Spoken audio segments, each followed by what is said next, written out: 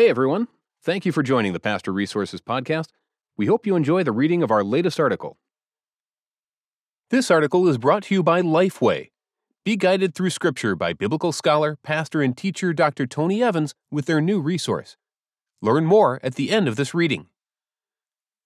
Adaptation from Uncommon Church by Alvin Sanders. Adapted from Chapter 4, The People of God. In this age of cancel culture, individuals, institutions, and groups are publicly shamed for demonstrating or even just affirming an unpopular opinion or cultural value. When mass disapproval of the behavior occurs, they are canceled. If you participate in social media, you've seen this in action. At the very least, this leads to bad short-term publicity for the offender. Long-term, it means a loss of influence. However, most of the time, there's just aimless outrage that's over soon. Few of the people or groups that have been targeted experience long-term consequences. The body of Christ is not immune to this, including those of us who work with the poor. Some are quite vocal with their criticism and critique, and there is a place for that, but there is also a danger zone where criticism reaches such a fever pitch that it becomes crushing accusation. We need to be mindful of this because Satan doesn't need any help. Revelation 12:10. When I hear accusations, I always wonder what God thinks. God can't be pleased with this tendency toward accusation in our Christian culture. After all, He calls the church His bride. Ephesians 5:25-27. If you talk about my bride negatively, the first time I may be cordial and let it slide. The second time, I'll let you know it's not cool. The third time, those are fighting words. Crossing the line from critique to accusation leads to undervaluing the church and turning to things like politics playing a role it's not built to play. This seems to be birthed out of disillusionment and/or an unclear view of the purpose of the church. Politics has its role, as it is a way to practice advocacy, but only church is the way. Someone comes in to try to save the hood. A devastating experience or experiences happens that leads that person to heartbreak. When the cape comes off and the person figures out it can't save the hood, they arrive at a spiritual crossroads. That's where a war over what they know about the hood, the sovereignty of God, and the authority of the Bible takes place. Theirs is a collision between idealism and reality, and instead of choosing to work through the pain associated with ministry, they begin a slow slide into universalism or humanism. You can't do sustainable ministry unless you have a practical theology of the poor. The church is all you have, and it's all you need. Most would argue the normal church experience is nurturing, fulfilling, and non-toxic, even if imperfect. Not every church harms its flock. That's why it's a travesty to reject the church as an answer for the hood.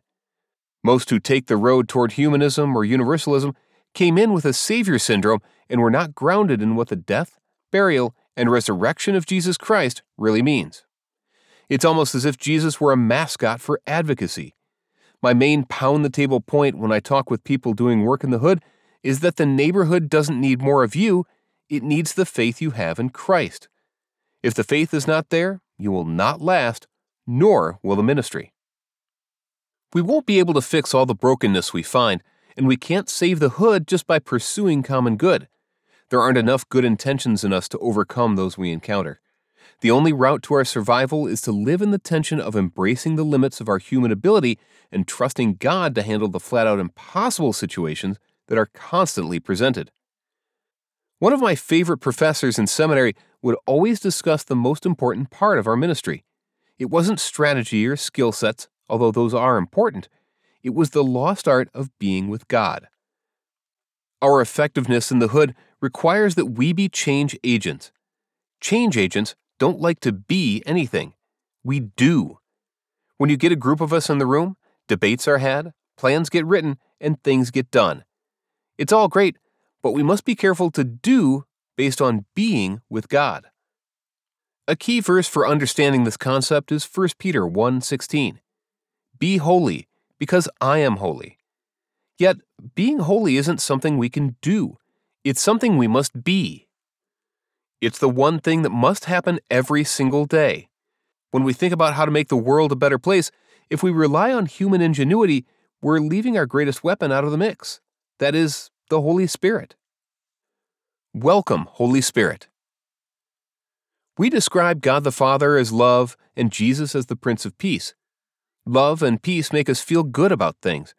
But when we refer to the Holy Spirit, we use words like wind, fire, water, impersonal words. Yet, the best way to describe the Holy Spirit is as a person. It's important that we see the Holy Spirit as a person because a person has presence. Understanding the Spirit as a person means you think he is real. Christ put a human face on the Spirit as they are interdependent. The coming of the Holy Spirit changes everything because he is the personal presence of God, and the presence of God is what changes things. That presence is labeled holiness.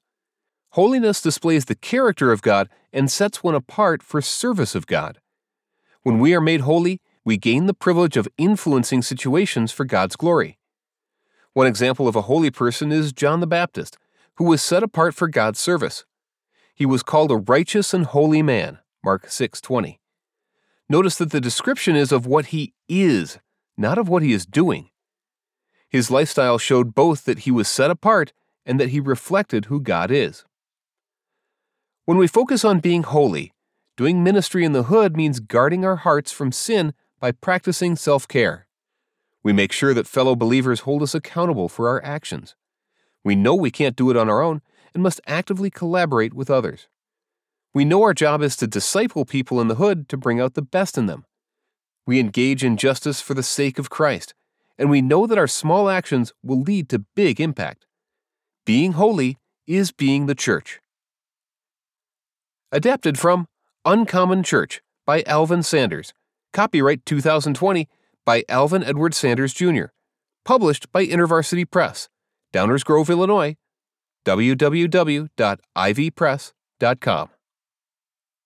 Alvin Sanders, Ph.D., Miami, is the president and CEO of World Impact. He previously served as a pastor, church planter, and denominational leader for the Evangelical Free Church of America, leading its All People initiative. He is the author of Uncommon Church and Bridging the Diversity Gap.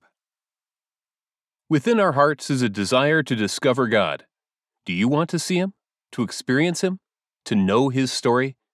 Learn more about the Tony Evans Study Bible now at csbtonyevansstudybible.com. Thanks again for listening to the Pastor Resources Podcast. To read all of our articles, head over to pastorresources.com, and don't forget to subscribe to our podcast for more articles and special interviews.